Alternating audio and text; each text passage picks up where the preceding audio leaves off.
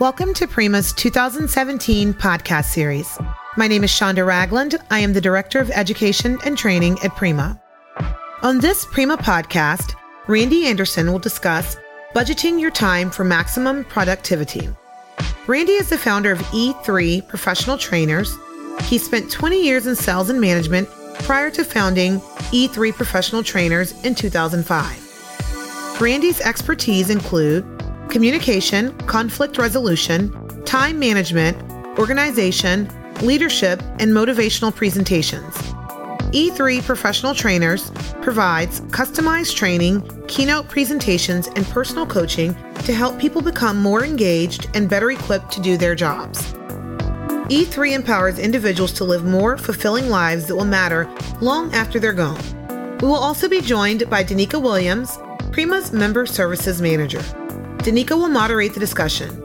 Enjoy the podcast. Welcome back, Randy. It's a delight to have you with us again.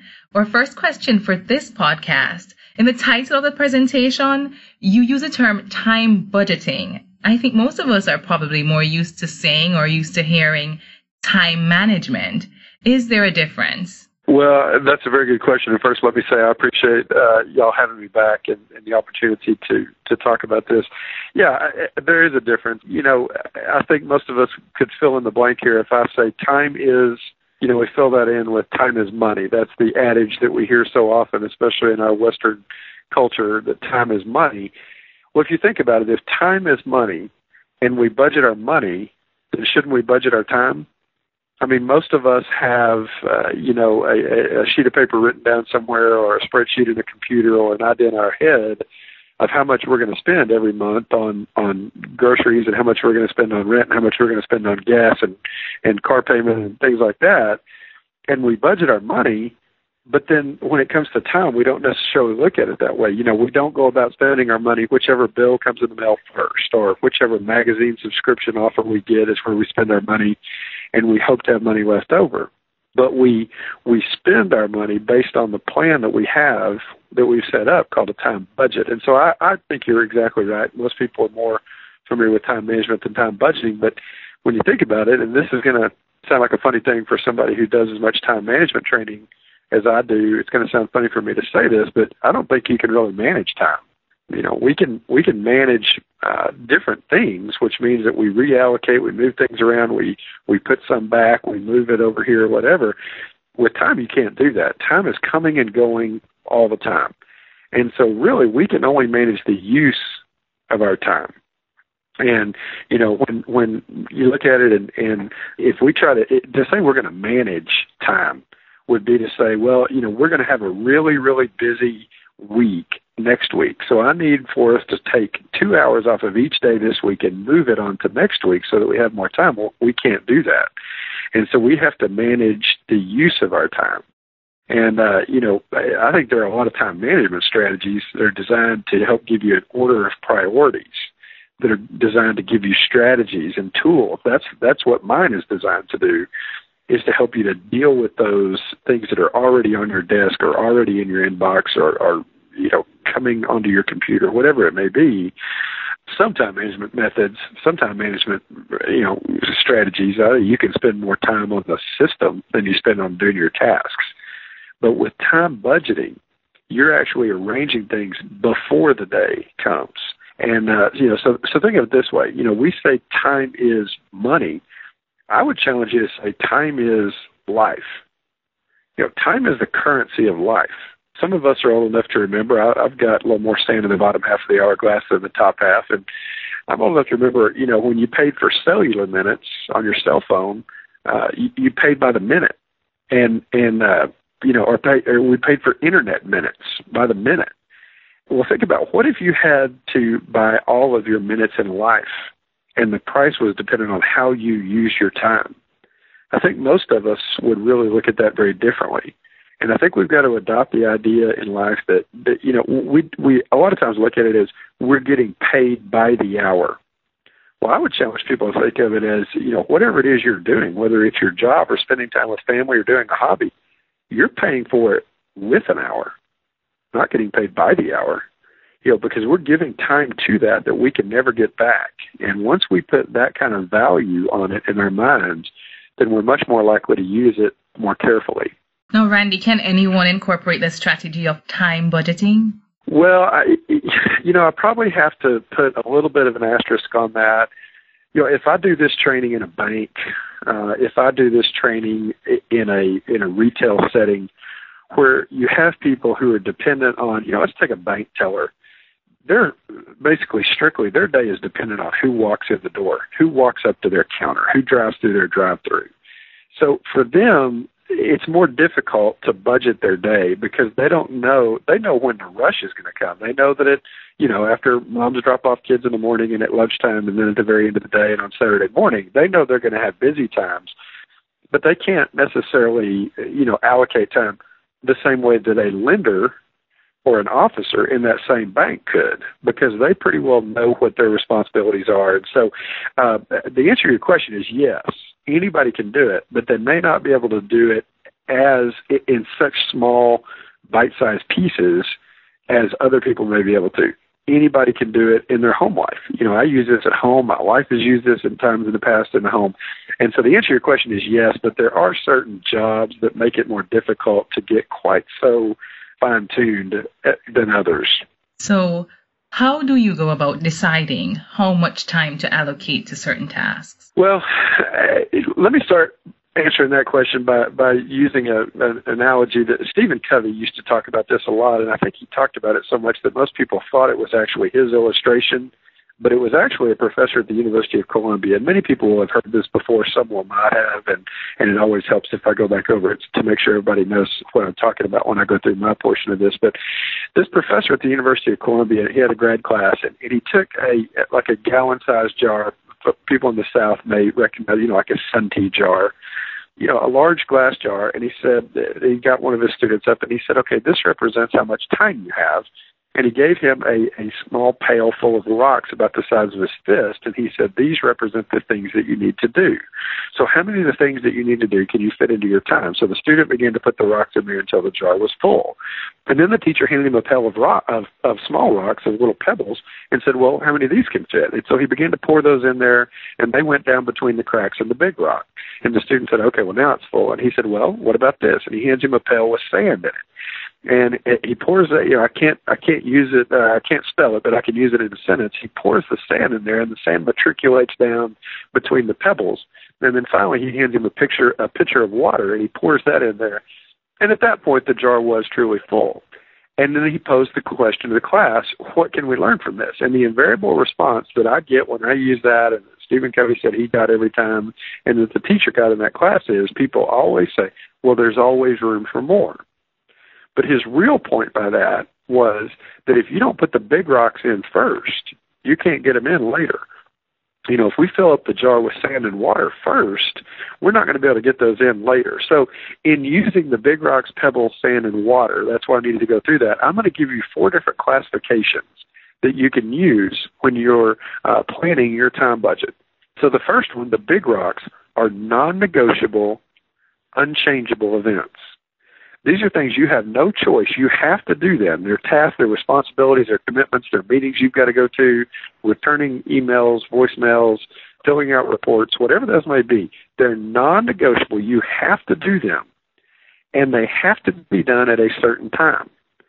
So if it's that a report is due every Thursday afternoon at 4 o'clock, or you have a meeting with your team on Tuesday morning at 9:30, you have to be there at a certain time. Those are the big rocks. The second category are negotiable, unchangeable events. These are the pebbles. Negotiable meaning I don't absolutely have to do it, but they're unchangeable. If I'm going to do it, I have to do it at a certain time. So maybe there's a study group that is meeting to prepare for a certification exam. Maybe there is an 800 number that you can call into to get ideas and tips, and even this particular phone interview. When the people dialed in to listen to this, they didn't necessarily have to, but it was going to be available to them at a certain time, and it may be available again later, but it makes for a good point at a certain time. TV shows used to be a great example of this before TiVo and DVR came on. You didn't have to watch the TV show, But if you were going to watch it, you had to watch it, Thursday night at 7 o'clock or whatever it was. Okay? The third category, the sand, are non-negotiable, changeable events. Non-negotiable, you have no choice. You have to do them. But they are changeable as far as when you have to do them. I can check email at 9 in the morning or 3 in the afternoon. I can work on a project in the morning or the afternoon or both. I have to get those things done, but I control what time they're going to happen. That may even mean setting appointments with customers, team members, clients, vendors, whatever it may be. I have to meet with them, but I can decide what time that meeting is going to happen. Okay? And then the fourth, and let me say this, I often get the question, well, why would you put a non-negotiable task in a lower priority slot than the negotiable, unchangeable, the pebbles? Reason being, those are unchangeable, and if I need to, I can roll over those negotiable unchangeables, and I can fill in the rest of my time with non-negotiable changeable items. And then finally, the water, the last one, and I'm sure everybody has already figured out what it is. These are negotiable, changeable. You don't absolutely have to do it, and even if you decide to do it, you decide when you're going to do it. I had a magazine laying on my desk this morning that came in the mail. I don't have to read that. But even if I'm going to read that, trade publication, organization that I'm involved with, whether, even if I am going to read that, I can do that at 10 o'clock tonight if I choose to. Okay? So you don't have to do it, and it is up to you to decide if you're going to do it. It's up to you to decide when you're going to do it. Okay? So there's your four categories, the big rocks, the pebbles, the sand, and the water. And when we start putting together the time budget, the way you're going to do it is you want to take a sheet of paper, divide it into four quadrants, and you're going to write down all of your responsibilities, all the commitments, all the meetings, all the tasks that you have to do, everything that is on your radar on a regular basis. And I would suggest weekly, maybe biweekly, but typically weekly or more often. If it happens less often than that, if it's a once a month, once a quarter item, I would say treat that as a project or a task that you're going to plug into certain times within that. Okay, you're going to write all those down, and let me just say, at the end of the call, I'm going to tell people how they can get this all on a clean, easy sheet of paper. So if they don't want to kill themselves by writing this all down right now, they can do that. It'll be much easier to just listen and understand, and then I'll let you know how you can get it later. Write all those down in the correct quadrant of that sheet of paper, depending on whether it's negotiable or non-negotiable, and depending on whether it's changeable or unchangeable. So again, that's going to dictate, is it a big rock, is it a pebble, is it sand, or is it water? Once you have those things written down, then you want to think about what frequency you do each one. Do I do it once a day? Do I do it twice a day? Do I do it, as often as needed? Do I do it once a week? Do I do it 3 times a week? I just want to kind of get an idea of the frequency with which I do each one. And then finally, I want to give an estimated time as close, as accurate as you can guess, as closely as you can estimate it's going to take. How long is it going to take? Do I spend 2 hours a day on email, or do I spend 5 hours a day on email? Does this weekly report that I have to do, does it usually take me 30 minutes, or is it an all-morning project? And I want to make sure that I'm allocating enough time that I don't under-budget, because then I'm going to have a problem. Okay? Once they have that, they have all their tasks listed, they know how often they're going to do each one, they know about how long it's going to take. Then I would encourage you to, and again, I'm going to tell you where you can get this later without having to reinvent the wheel. I have what I call a time grid, and it goes from, I have them that go from 5:30 in the morning till 11 o'clock at night, or 6 in the morning till midnight. I have some that go from 7 in the morning till 6 at night that are divided into 15-minute time blocks. But take a time grid and lay out your plan by putting the big rocks over in there first, and the pebbles in there second, and the sand third, and the water last. And once they begin to do that, they'll begin to see their week fill in with the things that have to happen, and they have to happen at a certain time. Then the next thing they put in, things that don't necessarily have to happen, but they're going to happen at a certain time with or without them. Then you're going to see you have a tremendous amount of time to do the things, and most people, spend a lot of time in quadrant number 3 with the sand, the non-negotiable, changeable events. And you begin to build based on when your peak performance time is mentally, based on when your times are that you're least interrupted by other people, based on, is this due on Wednesday afternoon? Well, then I don't want to wait till, the early Wednesday afternoon to do it. I may want to allocate time on Monday and Tuesday to work on it. And you begin to fill this in. The big challenge with that, the biggest challenge with that is it's a little bit like putting together a puzzle when you don't have the picture to look at, if you don't have the box to look at. You don't know what it's going to look like when you get through. But you begin to move those in. Again, at the end, when I talk about at the end, I've already said that they can get the time grid from me. I can also send them a sample of what this would look like so they can have a visual idea. Here's what this might begin to look like. And they can have some more explanation there. But, I think it's important when they do this that they leave some margin, that they leave some cushion. When I do life balance training, I always talk about the importance of having some cushion in your schedule. And then, it's kind of like setting a diet. It's kind of like making a financial budget. It's not always easy, but you need to budget your time and then do everything you can to stick to your budget. Now, that's a very fast overview of a pretty long strategy. And again, I'm certainly willing to provide more information after the fact, but that'll kind of get people started on that. We hope you're enjoying the podcast. In 2017, Prima will host 2 enterprise risk management ERM trainings.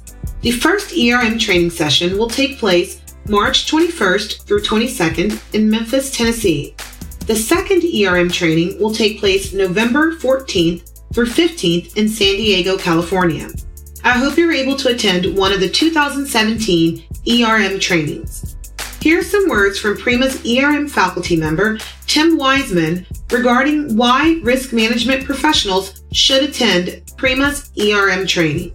Well, I think we find ourselves today in a very complex environment, not only with the global marketplace, but the advancement of technology and communications.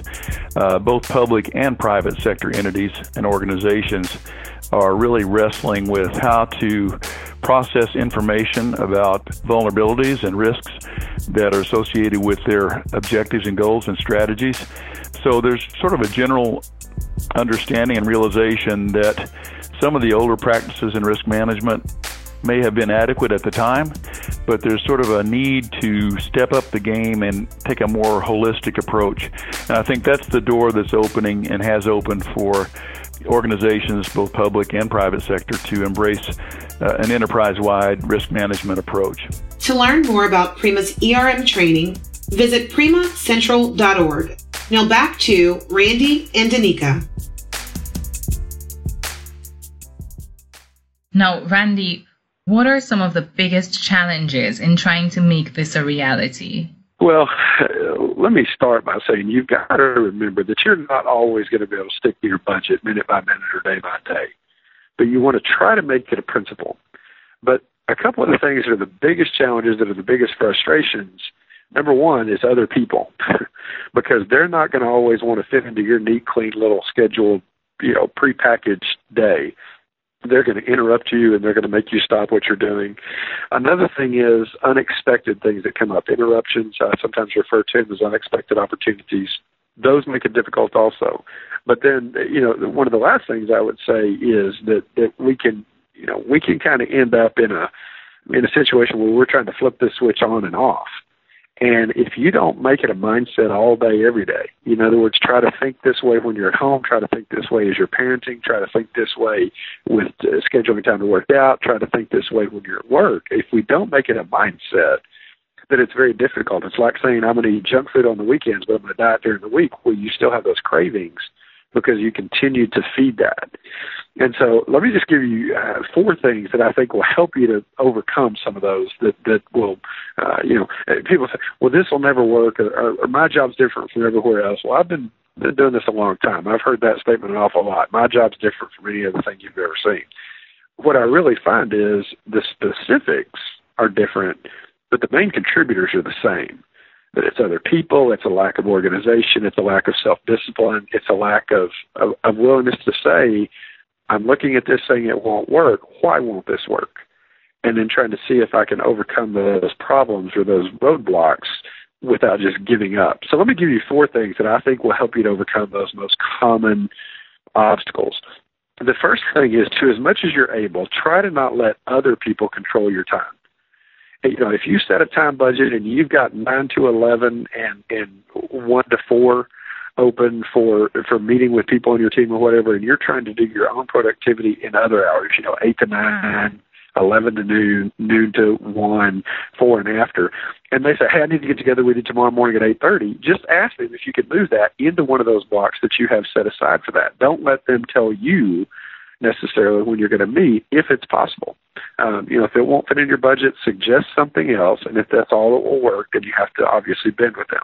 Number 2, you've got to get good at putting to-do items in the right block the first time.